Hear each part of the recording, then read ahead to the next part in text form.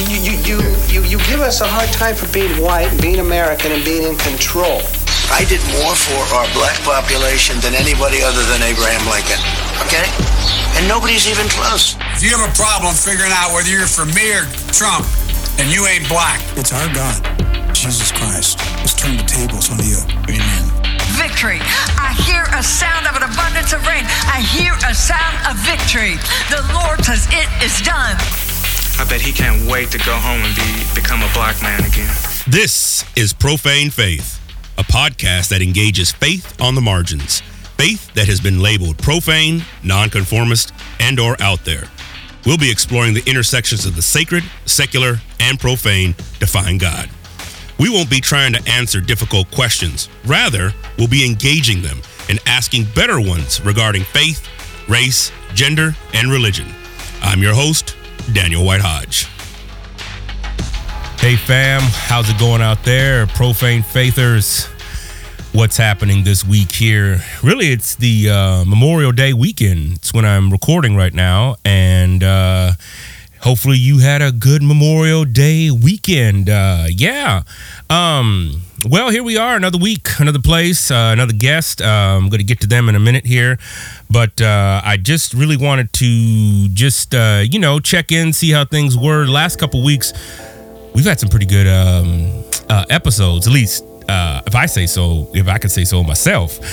I know I'm a little biased with all that, but nevertheless, I really appreciated last week. If you didn't get a chance to come to the live event, we had a really great time. Sister Tamisha Tyler was on there. My man John Gill, Dr. John Gill, both who have been on the show before. We had an amazing live event on Facebook, and it connected to ARC as well. I'm going to post that in the show notes. So if you didn't get a chance to come, that's okay. As you know, this day and age, everything is, it's electronic. So, it's captured. So I will link that in the show notes from last week. So go there, check that out. As always, whitehodgepodcast.com. Check out Profane Faith, and there are show notes for each episode, just to get to know folks a little bit better. And especially if they're promoting something, it's always helpful just, to support some folks. But one of the things that's been on my mind this week, and that kind of leads into this week's guest, is what is the purpose of religion? Two special episodes that I'm currently working on. They've been kind of creeping up in my mind, and usually when I say I'm currently working on, a lot of stuff happens in my mind, and then I just got to get it out to pad and pen.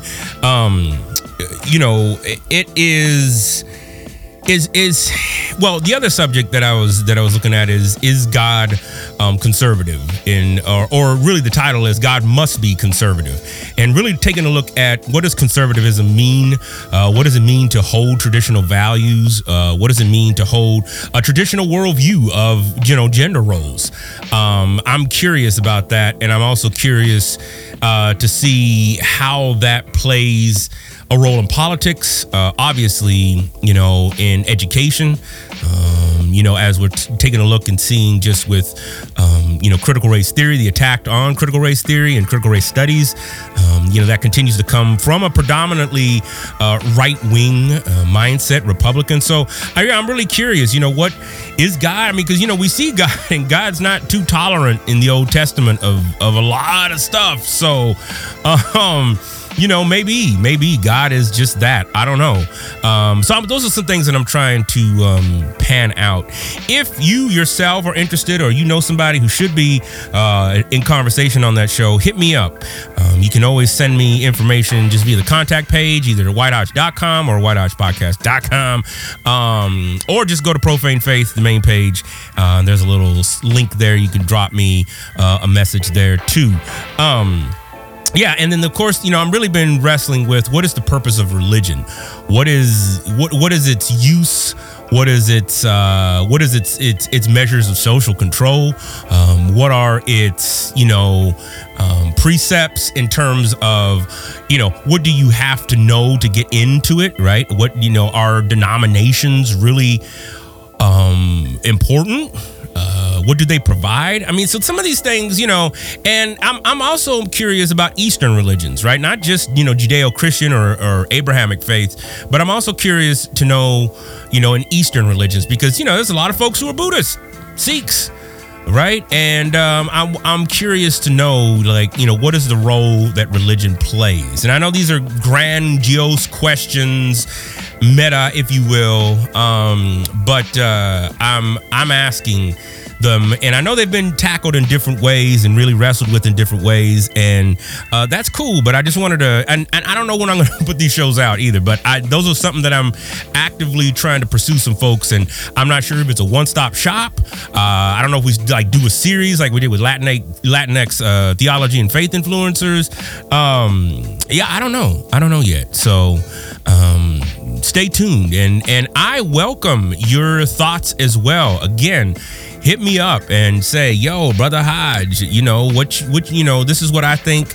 Let's, we want to put this together. Maybe you want to put that show out there. So I don't know, but let me know what you think. And I just wanted to kind of give you the heads up and really, honestly, just get it out of my mind and into the universe, so to speak, and get it out there and, begin to think through how that looks. And particularly with the, God being, conservative, I really wanted to explore because I think oftentimes in the media, it's very easy to get caught up in, GOP, especially the political GOP, or the good old party. Well, the politics of conservatism, let me say that. Oftentimes is shown as assholes, quite frankly, and I know that is not the sum total of conservatism, and I'm curious to know what that means. I'm also curious of folks who are center, who say that I'm a center right. I lean more right, and what that means. And when we talk about traditional, what does that word even mean? Right? How do we define that in the context of where we find ourselves in 2021?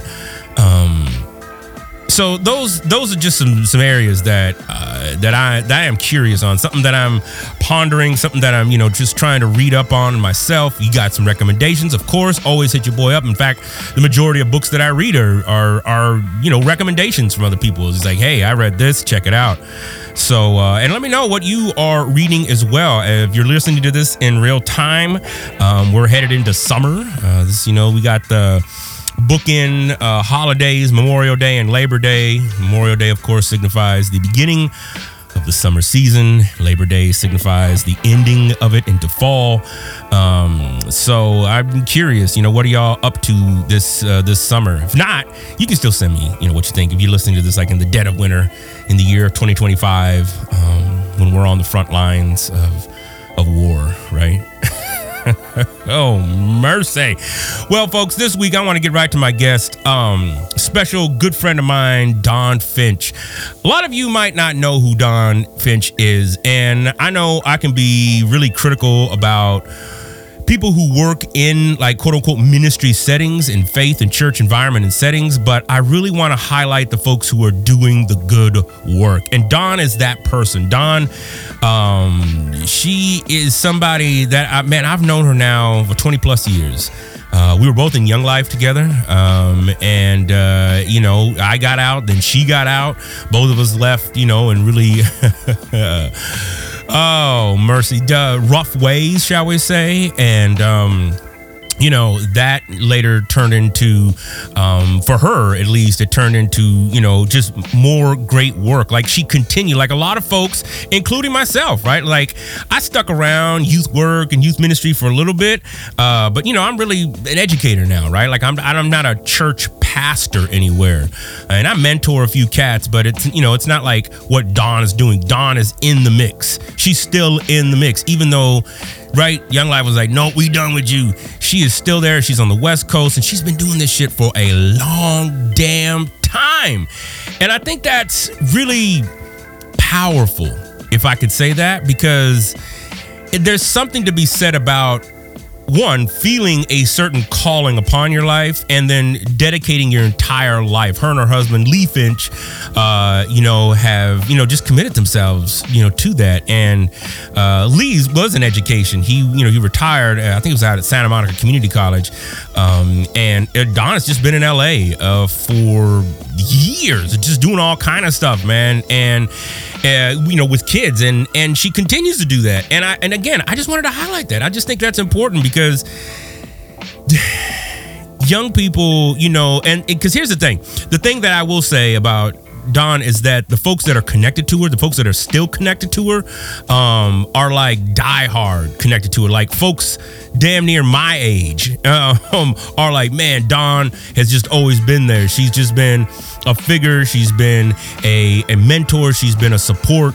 And there's something to be said about that. In this day and age where just all kind of crazy shit can be happening in a youth ministry setting. And what I love though is that she's independent. That's key. That's key. She's not connected to any church. She's not connected to any goddamn denomination.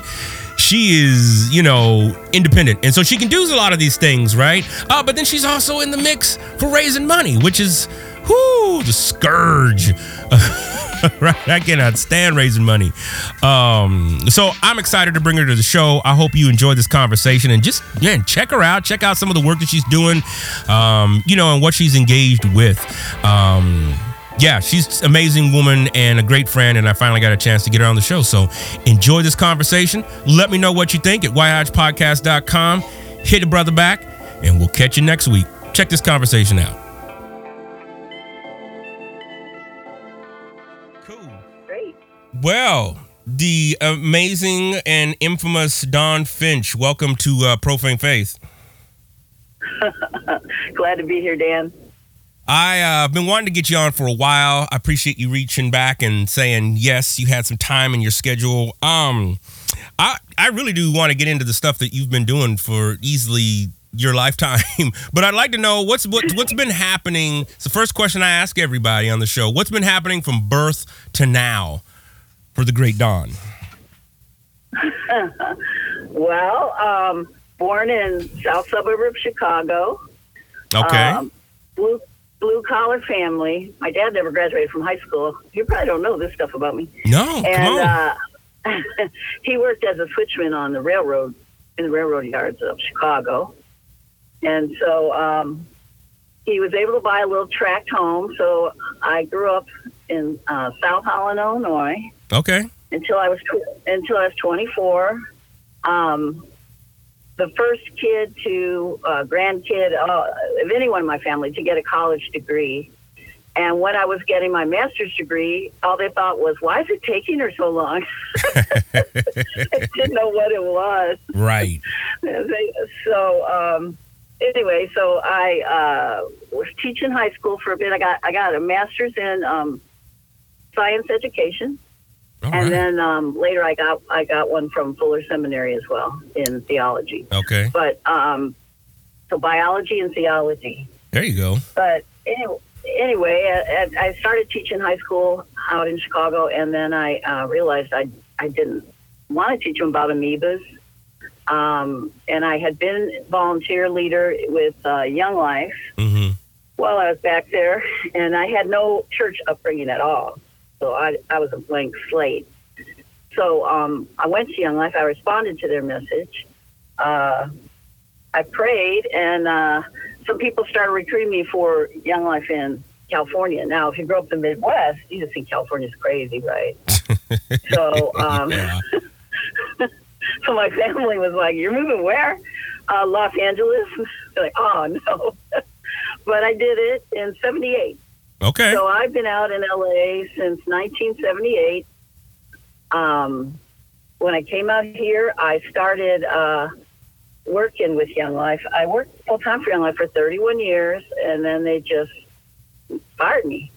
And the reason was I was negative, is what I was told. I wasn't negative, but I was bringing in a lot of brown and black kids and leaders into Young Life in Los Angeles, because that's what Los Angeles is. And I was getting people to do it for free, and that wasn't sending much money up the chain, because local areas had to pay to national. And so I happened to have a supervisor that was a good old boy from North Carolina, and next thing I knew, I was just gone, and that was painful. Although I wasn't really on board with everything that Young Life was doing. I think I'm hoping it was more progressive, and I was starting to learn more about minority communities and the challenges they face. Mm-hmm. One of the things I was supposed to do is, you're supposed to raise money from the community you serve. And I remember asking one of the presidents of Young Life, I said, what happens when you serve a poor community that asks you for money to help them pay the rent? Yeah. And they just stared at me like they didn't really have an answer. So the system was against, I'm not saying Young Life doesn't care about urban ministry, but they don't care to change the system to make it urban ministry possible, because the community cannot financially support you. They can support you in a lot of other ways, but not financially in a poor community. So anyway, so I thought, well, what am I going to do? And I was 55 at the time. Like I said, I'd been there 31 years. And I thought, what am I going to do? I didn't think I was done. Well, the interesting thing is all the volunteers and staff of color stayed with me. All the white people stayed with Young Life. And I was like, guys, you can stay with me, but I don't know what I'm doing. I have no idea what's going to be next. Well, then I called a guy who had been years ahead of most youth ministries. He had a teen mom camp before anyone ever thought of doing that. He was doing a lot of ministry to Latino kids in another part of LA, and I called him and I said, how did you do that? And knowing I'd never want to fill out all that paperwork, right? Right. Well, I called him just because I was just feeling, what am I supposed to do next? I don't think I'm done. And anyway, he goes, oh, you want my nonprofit? It's called Youth First. And then I started laughing because I think God is hilarious, because I was like, what? He said, I'm going to give you my nonprofit. There's $5,000 in the bank to get you going, and there you go. So a month later, I had my own 501c3, and I was off. And all the people that stayed with me said, see, we told you. So we didn't miss a beat. And I didn't have to send any money anywhere else. So it was cheaper to operate. And then that was 11 years ago that Youth First started. Wow. And Youth First serves kids from South Central LA. And I have listened to some of your podcasts, and when people say, oh, I lived in Redondo Beach. That's not LA. Come on. Yeah. Come on, Dan. You know what LA is. People say they live in LA, but they live all around LA. And I freely admit, I live in the west part of, I live near La Cienega and the 10. So, that's right. But all the kids, yeah, so it's not like I'm in the hood or anything. But all our kids live in South Central or Inglewood. And we primarily have African-American kids in our outreach, and then we have Latinas in our teen mom. Okay. So we work with probably about 200 teenagers, anywhere from 15 to 22 are most of the kids impacted by our ministry that, and that come around and never leave. Yeah. Well, I think that's what's interesting about, that's what always gets me. I mean, I've known you now for, oh my gosh, 25 years or something of that? Yeah. Jeez. I remember you in a little tiny cowboy hat, but I promise I won't post it anyway. Yeah, I know. None of those pictures, that was before all of in fact, the group from that, for those of you listening, we used to do, with Young Life, we used to do assignments, and, you'd be with somebody for a month. I mean, so whether you loved them, liked them or not, you were up there. And this was before Instagram, Facebook, my cell phone didn't even work up there. So none of those. It's hard to believe. So, well, let me ask you this, Dawn. Why youth? Why young people? And why so long? I just realized when you said you've been doing this a long time, Dan, it's going to be, I started right out of high school. Mm-hmm. It's going to be my 50th year this year. Wow, I'm not surprised though. See, this is why I wanted to talk with you. Wow. And if I thought, I'm not like the coolest leader anymore to kids when we meet with high school or young college age kids. But all my leaders are African American, except one, and so they make me cool. Otherwise, it probably wouldn't work. So they're like, "Oh, he thinks she's cool. Okay, she's cool." And you know what? In youth ministry, to have a person who's older, when kids are in serious trouble, they call you. Right. Because they just know you have more resources and experience and wisdom about stuff like that. So there's a need for people who are older that can hang with kids. And I don't know why I still use it. That's where I'm happiest. We had a Bible study the other day with some of our mentors. There were about 15 of us in the room, and one of the mentors was leading in. I didn't even need to be there, really. And that made me really happy. Like, I was like, I love being around. I like certain aspects of Black culture, if I could say it that clearly. Like, there's some things about it that I've learned over the years I really enjoy. Yeah. I enjoy the how relational Black people are, if I can say that as a stereotype. White people think they're relational. We're really not. We're efficient. Like, we're like, okay, I'm going to meet with this person. I'm going to do this, and I'm going to do this. And I've learned to chill and just enjoy being with other people, just from being around the culture for 30-some years. So it just feels like a calling when you said why youth. It just feels like a calling when I'm there. I feel like there's some part of a giftedness that I have that comes out, and a fulfillment that I feel. So.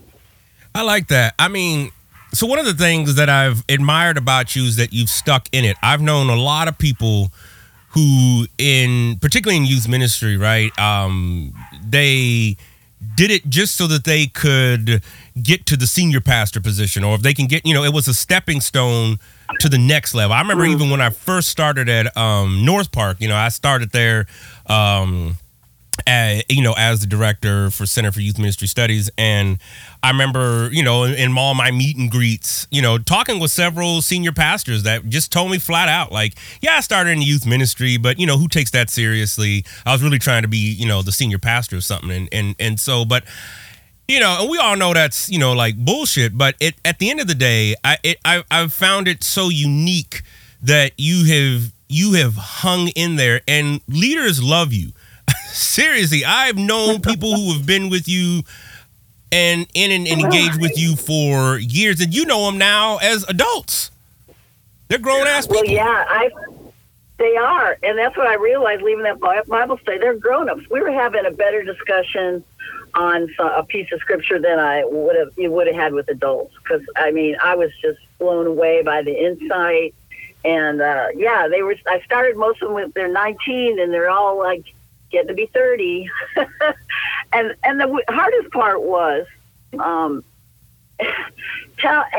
working with people that feel powerless in a lot of ways, trying to convince them you have the power in you to be a role model and mentor to someone younger in your community, when they didn't even feel like they have power in their own lives. But they eventually realize that's true. Yeah. A lot of people look up to them. A lot of the younger people look up to them, and they're role models, and they offer hope. So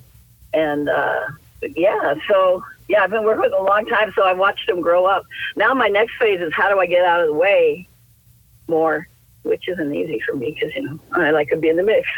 Yeah, well, and I think that's important too. You said it. I think there's something about having an older person who's been around for a long damn time. So let me ask you this. What have been, if you look back over your illustrious career, what are some of the challenges, in coming from, because you spanned a long time, you were around in the 90s, right? It's so funny that so much of the 90s nostalgia is like, coming back and stuff. And I'm like, wait, that's my childhood. Like, wait a minute. Oh, I wasn't even a child at that point. I was in my 20s and stuff. So what are some of the challenges of that, living in the entertainment capital of the world? I remember one time you said it, and it rings true to this day. LA sets the cultural trends, and then it filters through the rest of the country. What kids are doing in LA tends to make its way through the rest of the country. So what are some of those challenges? What are some of the things that you've picked up over these last 50 years about kids and just working as a woman? Well, the woman part, I feel like, at least my experience has been, it's fine to be a woman in African American culture. It's like it's not, no one blinks an eye, except maybe some black male pastors of conservative black churches. Everyone's cool with it. So that's been encouraging because I don't have that obstacle as much. Although I think if I were a guy, people would give me more money, but that's all right. Well, I mean, say something about that.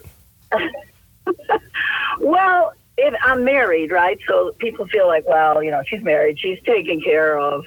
So I don't feel like I get the donations a guy would get, and that's true in any female ministry.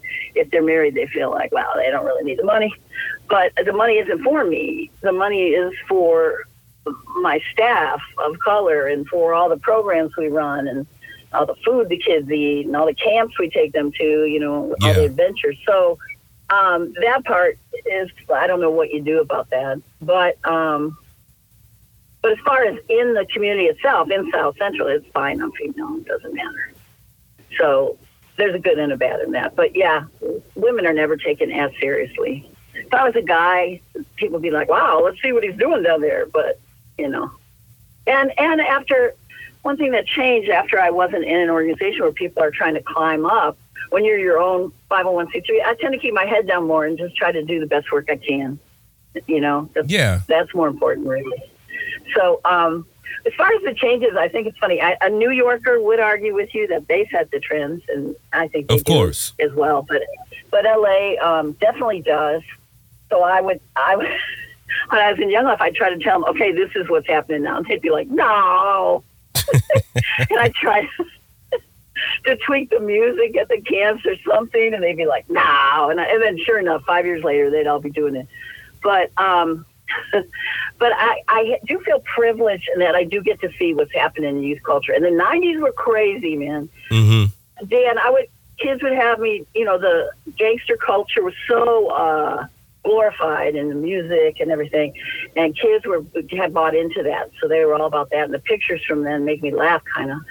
But kids trying to look all hard. But now kids are all about playing and having fun and being goofy.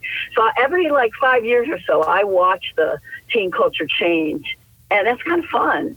It used to be kids would say, drop me off at the park, and it's a bunch of Crips in a park, and they're friends with them. Now kids say, Don, gangsters hanging out in that park. Don't slow down here. Drive me to my house. So I'm kind of happy for that, to be honest. Of course, there's always gang life out here, but it's not cool with your average black teenager. It's not like, wow, gangsters are great. There's like, no. So it's kind of, in some ways, it's kind of a dichotomy, because you have things like George Floyd, and we're talking with kids about that, and then you have kids just want to be rah-rah and goofy and do TikTok videos and have fun. So I'm having fun. I don't know what the next change will be, but every 5-6 years I watch it change, and I just go with the flow. And maybe that's why I lasted so long. It's like I'm flexible. If you're going to do cross-culture ministry, you got to be teachable. So you got to go in and say, I even ask kids sometimes, tell me about this. They're glad to teach you, right? And so anyway, I've kind of liked the last 5 years because it's been mostly nonviolent, to be honest. Okay. So that's kind of nice. A little breather there. Yeah. But it's heating up. Go ahead. No, go ahead. It's summertime though, so things will heat up again, and a few kids have told me that it is. So, but go ahead. No, well, I was just wondering about on that, because I know, and I ask you primarily, because you've been at it and engaging with that for so long, and kids and youth. I mean, you hear about LA kids. And I remember I wasn't even living in Chicago, and I remember I flew out here for something, and I was meeting with Phil Jackson and talking with some of his kids out here, and everybody was just like, "Are you from LA? Oh my gosh, man, like you just had to wear a bulletproof vest." I mean, so like that's just kind of stereotype that exists about that. How have you engaged with with that, particularly as it pertains to gangs, youth, and engaging with that? You say it's kind of nonviolent. I'm curious to kind of unpack some of that a little bit more. Well, it's not like gangs aren't, an everyday fact of life for kids that are growing up in South LA. But I have two big 21-year-olds that you think no one would mess with as part of our mentorship team. Mm-hmm. And they wear backpacks on Saturdays. Nothing's in the backpack, but I go, why are you wearing a backpack? Oh, it sends a signal that we're not gangsters and we're just ordinary people. I'm like, okay, that's interesting. You think no one would mess with these guys, but, it doesn't matter how big you are if a bullet's involved. So they wear backpacks. Or I've got one guy that wears goofy socks, these goofy knee socks everywhere. And he goes, well, because I got to ride the train all the time. I don't want anyone thinking I'm from anywhere. So it's very interesting to me, the coping skills. Like, kids are in a war zone and they figured out how to declare their neutrality, kind of. Yeah. Doesn't always work. But I'm sorry, I lost my train of thought on your question. Well, no, I was just saying, I'm getting old, Dan. Hey, we all are. I hear you on that. Well, I mean, what has, in terms of the gang violence? I mean, how have you navigated some of that over the last few decades? I mean, because obviously during the 90s, there was that kind of. I mean, there was a rise in gangster culture. At the same time, there was this kind of sense of, the golden era within hip hop. You still had Snoop and Dre and kind of that whole, West Coast vibe and thing on the commercial scene. But, obviously things are different now. In fact, I was telling somebody the other day, I said it felt like there was a different vibe in LA from at least the time of that I remember, like from the 80s to the 90s to the early 2000s. Right. And, here we are in 2021. And obviously we've just all experienced a pandemic and still in it for some, in some regard. How, again, I'm just curious just how some of that youth culture, particularly with gangs, how have you worked with some of that?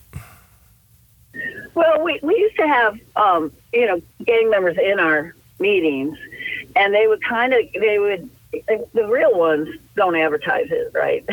Sure. They don't try to act like it. So they're just in there happy to have somewhere safe and fun. But we had a bunch of, this was in the 90s, we had a bunch of Crips and that were coming, they all knew each other. And then some Bloods came. And then one night we went out to eat at Wendy's afterwards and somebody called their aunties and uncles, and so we had just gotten the kids out there. We had a lot of kids then too. They were mostly from Fairfax High. Anyway, we had just gotten, Sterling and I had just gotten all the kids out, and all of a sudden all these older gang members show up. So we dodged a bullet there. So, stuff like that would happen, but I don't know. We always skated around the edge as far as safety. Mm-hmm. And I noticed that gang members just seemed relieved to be there because it was fun, because they were safe, because you could act like a kid instead of being hard. I had one guy tell me that he actually said the muscles on my mouth felt different. And I realized I was smiling. I hadn't smiled in a long time. Mm. Wow. And so, the need to be so hard all the time. And you're still a kid. People act like, oh, there's some big adults. They're kids. Absolutely. So, And, the gang thing goes up and down here, probably like everywhere. It depends who gets out of jail and thinks it's still their era, even though things have changed. And so they're acting like their old ways. Or, it just ebbs and flows, but it hasn't. Chicago's been the place. Here it's been relatively calm. But one of my mentors just said, he lives by Imperial Gardens, and he said, man, things are getting hard again. I'm not going out. That's one thing about kids in L.A. They hardly go outside, Dan. And, when we drive kids home, L.A., you lived here, so it's an anti-community community. Because you go to school somewhere, maybe half-hour drive from your house, but then you live over here, so I'll be taking kids to their house, and I'll say, so do you go to this restaurant? Oh, no. Well, it's right by your house. Yeah, I don't go there. Okay, do you know people who live here? No, I don't know anyone in my neighborhood. And they kind of don't. Right. They kind of don't. Right. So they're inside most of the time when they're home, and they're outside when they're at school. And their school could be in their neighborhood or it could be, far away. And so it's a very fragmented way to live and a very anti-community way to live. So one reason I think our deal has been attractive, although after COVID, I have no idea what we're going to have, but I think why our Youth First has been attractive to kids is they'll all tell me it's a second family. It's like family to me, because that's what people in LA crave, is relationships, family, being known. And I think that's probably true of any large city, but LA is so sprawling. But South LA is one of the biggest parts. But you don't drive in there unless you know someone. You drive over it on a freeway. Right. And it has the most kids. I'm sure it has. I mean, I haven't looked up the stats lately, but I'm sure it has the youngest demographic as far as kids, how many kids live there. But because of, the history even better than me about the redlining and how the freeways are built and everything, it's very isolated. And South LA has hardly any, it's a food desert. Yeah. It has no movie theaters. Yeah, it that's doesn't right. have anything. So, yeah, they have to. If you want to go anywhere out of South LA, you gotta. If you're a young black man, you don't go because you don't want to go on the train. You don't want to go on the bus. You're going to get hassled. So Right. A lot of kids feel kind of trapped there. So school is kind of their only time when they're out and about, which is sad. So to have a program where kids can come and it's safe is like a big deal for kids in South LA. I mean, there's other programs as well, of course, but there's not a lot. Yeah. Yeah. No, well, and that, I appreciate you sharing that. I mean, because, you're right. A lot of people just don't realize just some of the geographic structures. I mean, even here in Chicago, right? It's like, I always tell folks, it's like, we got like one highway. That's it. I mean, it's like we got the 90-94 and then those combine into one and it's always clogged and jammed. And it's like, so, even to go 5 miles in Chicago, you might as well be driving 60 miles because it's going to take you about that long, to get there. I mean, I always tell people it's 7 miles from the front of my office to the back of my garage. And, it can take me up to an hour. I've been stuck in traffic an hour and 20 sometimes. I mean, it's insane. Yeah. But again, yeah, right. Well, and I always found though freeway traffic to be a little bit easier than city traffic because I don't have to worry about people dodging in and out of the some corner bikers, pedestrians, and all that stuff. Yeah. Let me ask you this though about just dealing with kids and dealing with some of the, what have been some of the challenges and what have been some of the things in regards, we've talked a little bit about race, but how has that affected this being a white woman in a majority like you said multi-ethnic environment? How has that come over? How have you nuanced some of those things, and particularly since the 2016 election? Well, I try to use my whiteness for good, Dan. I hear you.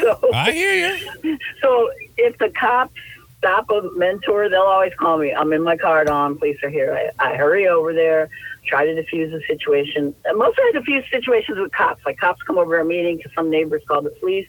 They think we use a church, one of our things, and I always go out first. So, but I got to say, I feel very embraced by the black community. It's been only a delight to me. I feel privileged. So, that's as far as that. The kids are like, we don't care what color you are. You like us, it's fine. Kids are more like that, As far as like race stuff, one of the things I tried to use my whiteness for good, as I said, was I brought 4 boys that were high school sophomores to an adult Sunday school class at Hollywood Presbyterian. And I said, first, and they wanted to know about Youth First. So I said, share about Youth First. Kids are talking about camps we take them to and this, what all the stuff we're doing. And they won them over because these were nice kids. Okay. Mm-hmm. And then I said, and now tell them what it's like to grow up where you are. And they go, oh, Dawn, we don't want to do that. I go, they need to learn. And so these kids that everyone fell in love with are all of a sudden saying, yeah, I've had a gun held to my head twice just to steal my earbuds. Or, someone started shooting at me when I was walking home. I ran all the way home. And they were like, what? These nice little kids. See, because they only know stereotypes. from the media of what kids in South LA like. They're just kids that happen to be born in South LA. Yeah. They happen to be born black. And you got to first convince people these are kids. And so I felt like when I can do something like that, I try to, so that people can see these are kids and they're living with PTSD just because of where they live. Yeah. And so I try to be a bridge when it's possible that way. But 2016, well, you know, I forget which rappers did that song, F Donald Trump. Remember that? Oh, yeah. The slow beat. Well, most of the time, since some of our meetings take places in churches, we try to keep the music less sweary. And that came on. I said, just leave it on, because kids were listening to it. And we actually, when Trump won, one of the leaders came out and said, guys, we're sorry. We know, life can suck sometimes, but it's going to suck more now. But we're here if you need us. It's like we just knew, what was coming and how it would get worse, particularly for communities of color under Trump.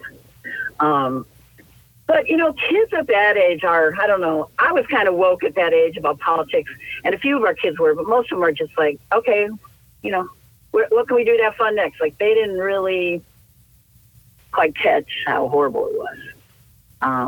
Later on, they started to more, but for us, it just did our resolve on we have to do this is even more important than ever as a team to keep doing what we're doing. But yeah, I would say the majority of high school kids are just like, Trump's an idiot, and where are the girls? Yeah. So we try to teach about it some, but I don't know. I don't really know how to answer that other than that it was a horrible, horrible 4 years, and it would have got worse if he'd been reelected. And the leaders tell me, I said, I can't believe, as a white person, I can't believe there's that many jerks in this country who would vote for him. And they go, oh, God, we always knew. Right. Like, right. Okay, well, I just learned.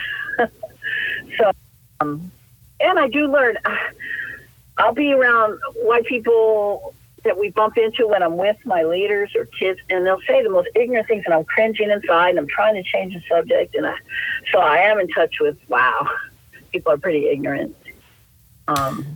These kids are stronger than any of them, to survive and even thrive. I give them all sorts of props because it's not easy. Well, let me ask you this, because this question has come up a lot when I've talked to anybody who does, youth work, and it's been involved, particularly with Young Life. How does race then affect funding? Especially, I have a good friend of mine who you probably know, and he's like, I couldn't stay in the organization I was at because the assumption was that if I'm a Christian and, he considers himself evangelical or defines himself as evangelical, and, he was like, the assumption is that I, voted for Trump. He was just like, and I just couldn't deal with that anymore just because the amount of racism, because I feel like it's just out now. It's not even, hidden anymore, which in one regard, it's like, okay, great, but in another regard, it just keeps ramping up. So how has that affected funding for you and your organization, and also just topics in meetings that you meet with, Bible studies, just in day-to-day actions with kids?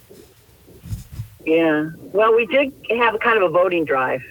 Okay. Kids, if your vote wasn't important, they wouldn't be trying to take it away from you or discourage you. And so a lot of kids voted for the first time, and even some of the mentors said, I didn't vote for you. You better vote now. They're like, yeah, let's get the kids. So we did some of that.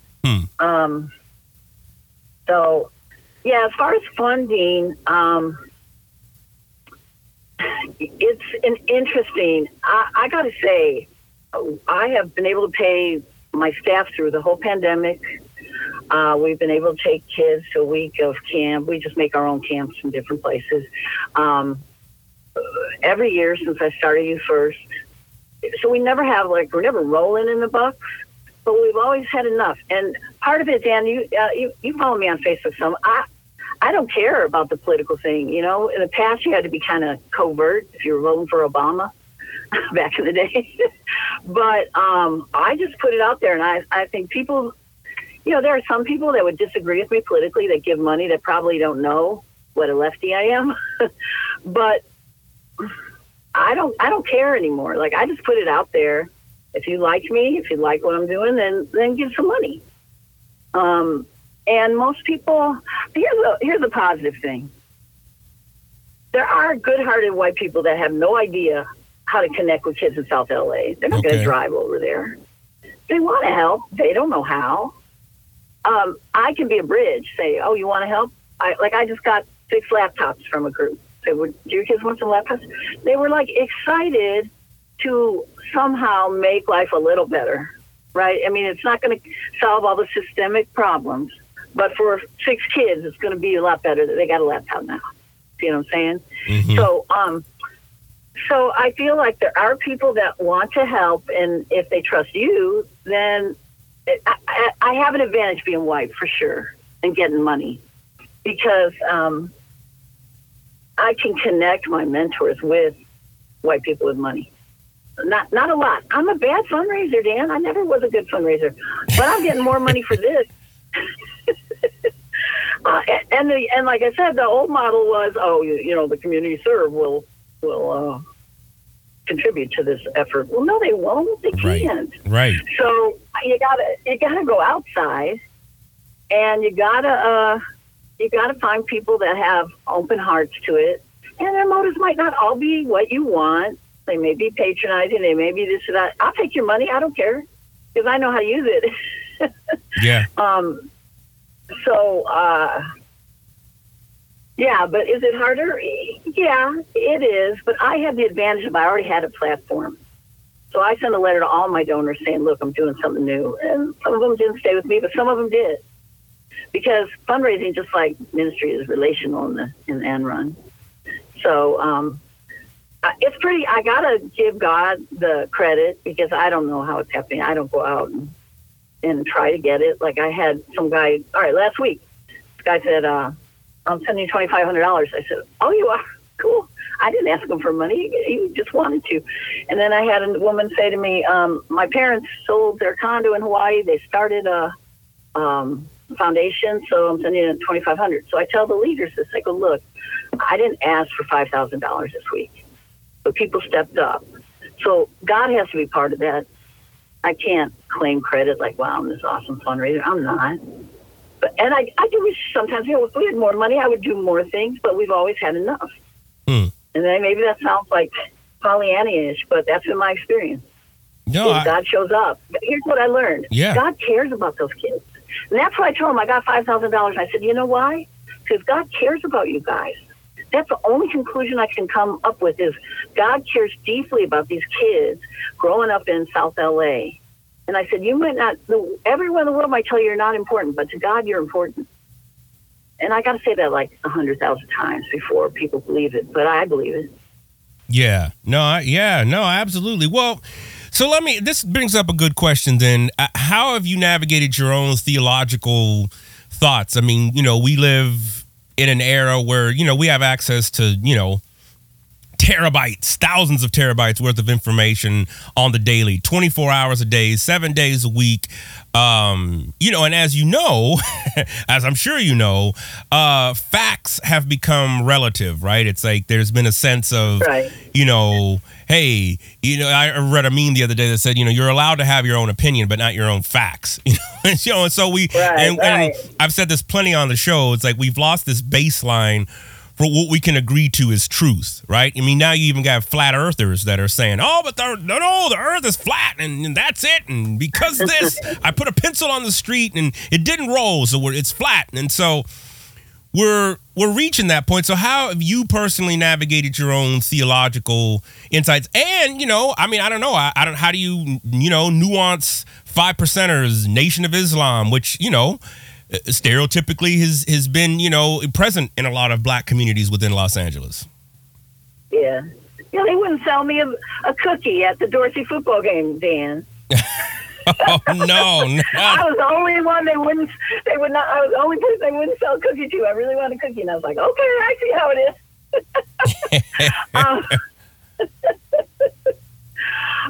is. as far as my own theological journey, I just feel like I change all the time. I mean, I'm constantly evolving. Facts are facts. I believe that in this horrible 4 years, and still now, the insurrection was a tourist group, please. So that gaslighting makes me very angry, and I feel like we're in the middle of fighting actually against evil, blatant evil, not covert evil, with Trump and his cronies. So I feel like, I don't know. I'm reading. I read Cass. I have a book club where I read Cass. Now we're reading Jesus and John Wayne, and so yeah. But I think so. I try to keep up on that. I also feel like I'm in education every day, just being around these kids and mentors, and being in South LA or Inglewood, I feel like every day I'm in a learning laboratory. I'm always learning. And I feel like that's maybe one of the reasons I do this, because I'm teachable. I never feel like I know everything. I'm still evangelical in the. I'm still evangelical in the true sense of the word, but not. I don't call myself that anymore. Okay. Because it's been co-opted by some bad people. So I don't. I was working on my MDiv, but then I'm a practitioner. I love theology, and I got to say, the incarnational theology that you and I learned back in the day, it's gold.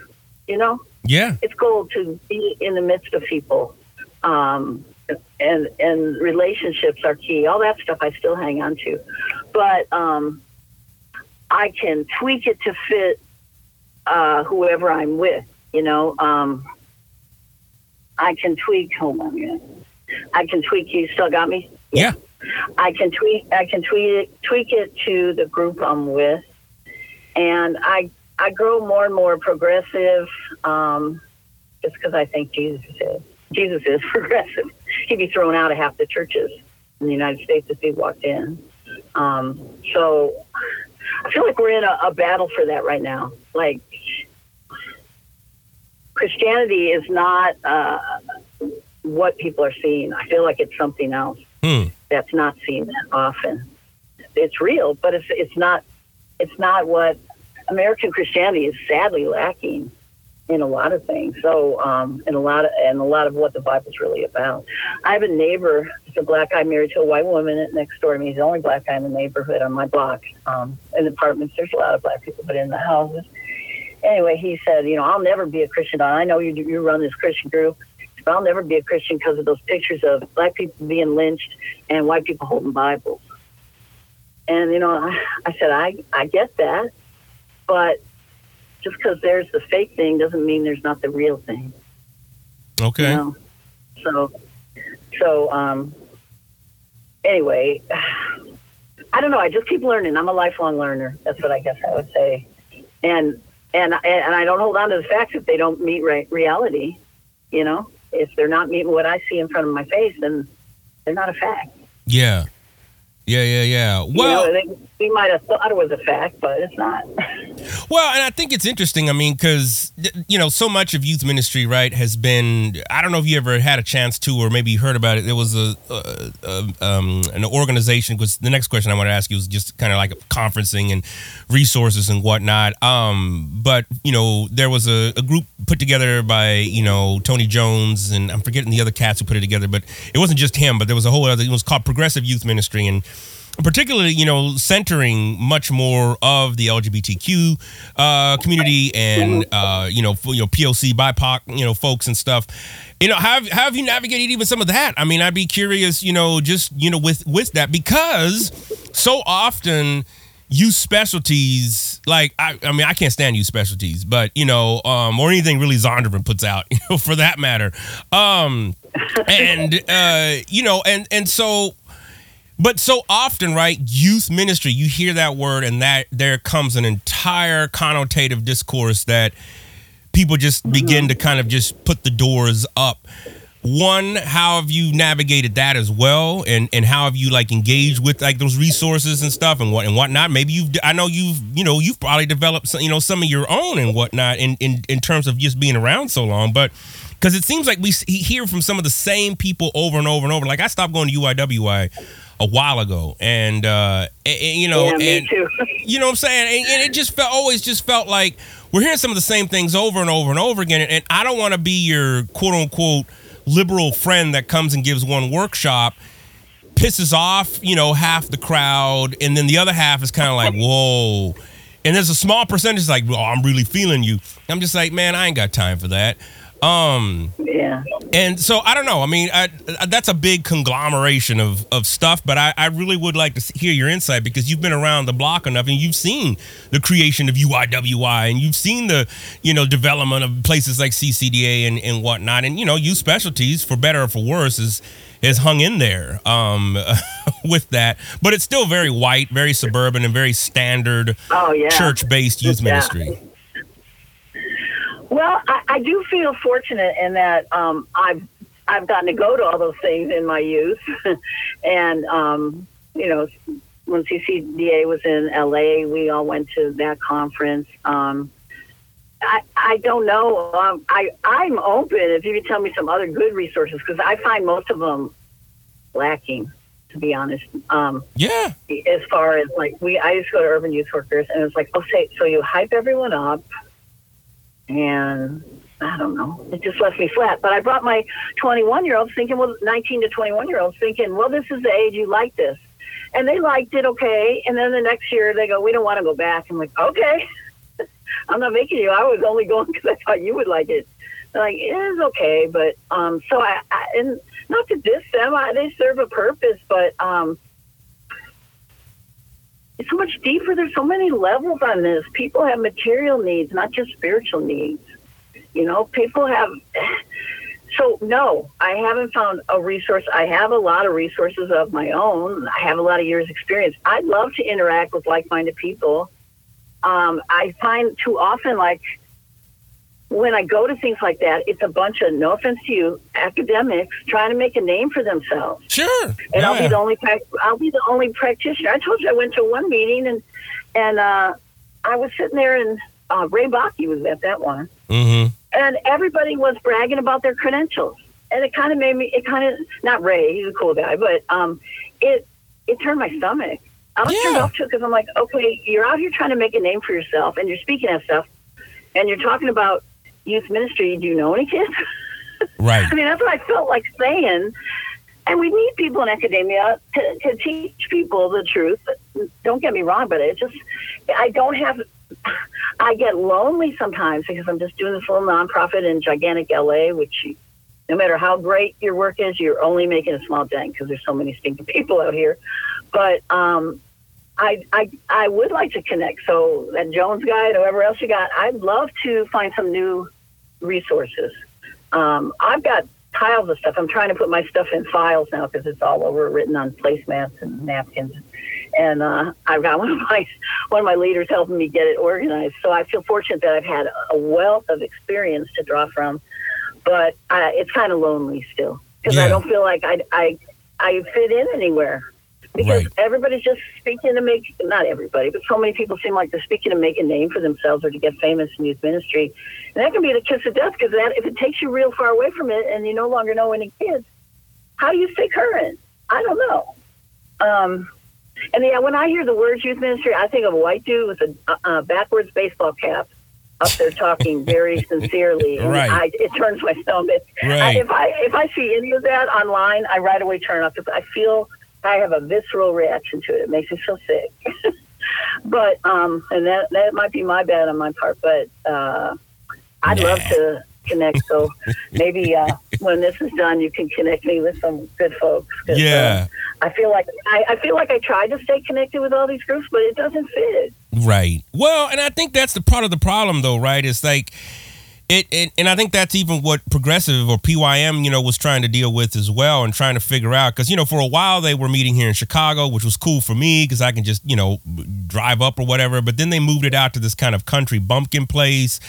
And I was like, man, I ain't driving out there. It's kind of like this other festival called the Wild Goose Festival. I'm not sure you're familiar with that group. Oh, yeah, I've heard of that. Yeah, and they're in the literally in the middle of the country. And I'm just like, I drove out there once, and I'm just like, I don't feel safe here, especially not in 2016, post 2016, Trump's America. I'm just like, I don't want to be in and around those areas and stuff. And I get that some folks want to go to the retreat and everything. I'm just like, yeah, nah. No, I don't blame you, Dan. It's not safe. Right. So, and the town kind of puts up with everybody because obviously they bring in a lot of money to this little small rural community. But I think that's part of the problem is trying to figure out resources that work. And you're right. I'll be the first one as an academic to say there are plenty of people who, I remember when I was at Azusa, Pacific University. There was people who were quote unquote the urban experts only because they put out an article and they did some research and they wrote a book. And I'm like, wait a minute. Wait. Stop. Hold the press. Y'all are experts. Right? Because y'all wrote something? Yeah. Where's the connection? Where is how do you really know all the nuances? So with that, I'd be so interested just to hear, well, what are you seeing now? A lot of people are looking at social media, it's the devil, and there's how, and just again, you say you're a learner, you're flexible and stuff.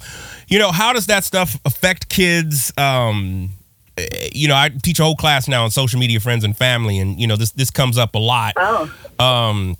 In regards to, screen time. How have you nuanced that and negotiated that, especially coming from, I still remember doing shit in the 90s, right? It's like where you were, it'd be interesting just to see a kid with a Nokia phone, right? Let alone a whole computer in their hand that they could, all these TikTok videos and stuff. How do you deal with that? Well, it's huge. I don't think we know yet what effect this has on kids. There are kids, we'll be doing something outrageous, and kids are laughing and screaming and running around, and there'll be 2 or 3 kids down looking at their phone. They can't live in the present. They can't live with people around them. And that's, to me, those are the kids I worry about. Seriously, right now, you've got to look at your phone. So I feel like some kids are addicted.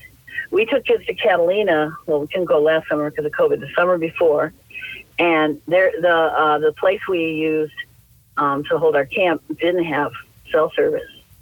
And all the kids told me afterwards, I'm so glad I didn't have to know the drama of stuff going on at home or with my friends. I just got to be here, talk to the friends that were here. I was shocked. It was a very mature response from high school kids that said that. There were 2 guys that tried to sit by the office of the camp we were using and kept trying to get on. They must have some internet in there, and they kept trying to get on. They couldn't. They didn't hang out with anyone. They didn't play around. So I feel like the studies that will come from this group, I'm glad my kids are already grown, and they didn't have to, the self-esteem thing, all the kids I know, high school kids, every single thing is a selfie with sparkles on it, of girls licking their lips, of guys looking stylish. And I kind of get, one time I wrote to one guy, I'm tired of looking at pictures of your abdomen. Take a picture of something else. Well, that guy ended up being trans. I showed a few of the leaders. I go, well, here's Chris now. Chris 2 years ago. Here's Chris now. He's a woman now. So that's, and we knew in club that he was gay. He never would come out in high school because that's hard to do, right? But I told him once, I said, Chris, because he got in a fight with somebody and they're calling each other gay. And we said, are you gay? And he said, no. And I said, well, if you were, it wouldn't change how I feel about you. I still care about you. All of a sudden, I was his best friend. He's hanging out with me his senior year. As far as anytime we were anywhere, he was right next to me. And I was like, wow. Well, now I see pictures of him. It's a little shocking when you've known them for years as this little boy. Here's this beautiful woman. So, we know we have tons of gay kids in club all the time. What sort of is new for me, Dan, was we got this one girl, and she was all of a sudden I realized she was flirting with another girl, but I knew she'd had a boyfriend. And I'm like, wait, she flirting with that girl? They're flirting with each other. And I asked the leaders, and they're like, oh, yeah, she's bi. So I'm seeing from girls more of that. Okay. Yeah. And I don't know. I don't know what to say as far as we don't have a policy or anything. It is what it is. They're kids. We still, our deal is we, accept you where you are, and they know that. So we don't have any kind of policy or rules. We just know that we always have some gay and increasingly girls who are bi at our stuff. Kids don't care. You know what? The kids their age, they don't care. Right. So it's not even it's not really an issue per se that way. Right. So that's a part of my theology I'm constantly evolving on and saying, what do I believe? But I find that everyone younger than me, it's not even an issue. Yeah. Well, I mean, even listening to my daughter, I mean, she's, now 14. She starts high school here in the fall, and it's like, oh my God, on that end. But on the other end, it's like, she's grown up, right? She's a product of the social media generation, born in 2006, kind of at the rise of YouTube and Twitter and all these things, right? I mean, she's grown up on this. And so the same thing with, pronouns and engagement, and she makes it a point to know what people's pronouns are, how they want to pronounce their name. She has a friend, that's kind of gone, through, she was bi, for a bit, and she considered herself non-binary, and then they considered themselves non-binary, right? But Mahalia's just kept up with it. So it's just like water and air. And I'm glad y'all don't have a policy. I mean, I think that's one of the reasons why I've done my best to discourage anyone from getting involved in Young Life, but especially, BIPOC and people of color to, just get out. And finally, Pablo left, thank God, and he got out. And so I saw that, yeah. That's also a great episode, too, if you haven't listened to that, just his own experience in Young Life. But I do think that organizations like that, right, they're still talking about the same shit that we was talking about in 1995. And then I'm just like, dude. Yeah. Really? Well, at camp, at camp, this is back in the 90s, a girl came out at camp, and I forget, what I noticed is all the kids were intrigued by her. They all wanted to talk to her about it all the time. Well, I came back from camp and said, so what are we doing with this at camp? Because, it does get more complicated when you're attracted to the sex that's running around naked in the cabin getting dressed and stuff, right? So I was like, what are we going to do? And they didn't have any policy. I said, well, I didn't ask for policy, actually. I asked for training. I said, can you train us? What do we do in these situations? I mean, I just ended up saying, well, she's in the cabin. Who cares? Because it didn't really matter in the end. But, I got there was no training. Yeah. Yeah. And one of my leaders came out after years. I don't know if you remember JoJo, Filipino gal. She was with me for years, her and Candace. I probably do. I'd have to see pictures. I'm so, but the name sounds familiar. At Woodley, she was with us that summer, I think, in summer staff, but at the camp. But yeah, so, and she was one of the best leaders I've ever had. So that, when you know someone, it changes your thinking, right? Mm-hmm. Just like, and so I am evolving. I just read Jack Rogers' book, Homosexuality in the Church, I think it's called, from Fuller. You remember Jack Rogers? Yeah. Anyway, so I just went through that book, and, it is the issue of our time. But to me, I just say they're gay. Okay. I mean, what am I going to do about it? That's just the kid. So I at our things, if you're gay, it doesn't matter. That's all I'll say. At our gatherings, if you're a gay kid, you're welcome the same as any kid. Yeah. Well, and as it should be, right? I mean, I think that's the thing. I mean, that's one of the reasons why I don't stay connected to any church. It's just too many goddamn rules, and most of them are all bullshit to begin with. So I'm just like, nah, I ain't got time for that. Well, my daughter is signaling me. I know we have talked, and I could continue talking, but this has been a great conversation, and just hearing your process and you know, where you've been at. I mean, again, for being in this type of work for so long, I mean, I'll be honest, you're a unicorn. It's very rare to, you know, to see that. You see folks who've done it for 2 or 3 years and then they moved on, you know, or maybe even a decade. See, let me read you this one thing before you go, Dan. Yeah. Because whenever I think I'm too old to do this, I had this kid. I've been involved with their family. There were 4 siblings. Mom was having her second childhood because she had him when she was 16. You know, so that they were kind of raising themselves. And this kid is now about 24, and he's moving to Michigan. He said, "I miss you, Dawn. I hope all's been well for you, and I never really got the chance to thank you for all you've done for me and my siblings. We could have been out there doing so many different things, but you steered us in the right direction, putting together Youth First. And I'm positive that I am not the only one you helped mold. A lot of us young kids, and I can truly say without you, I would not be the man I am today. So thank you, and God bless."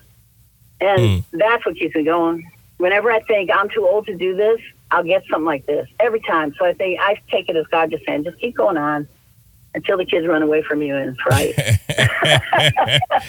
I love it. I love it. I love it. I love it. Where can folks find you if they want to reach out to you, you know, bring you out to teach them the ways of the youth force? Well, they can go on our website, which is Youth1ST. It's not the word. It's youth1st.org. Or they can email me at DawnEFinch@gmail.com. Dawn with the letter E at the end. Okay.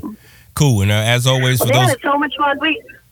We could talk forever, so it's so much fun to. Oh, we could, and I thank you. You know, and again, for those listening, I'll put these in the show notes.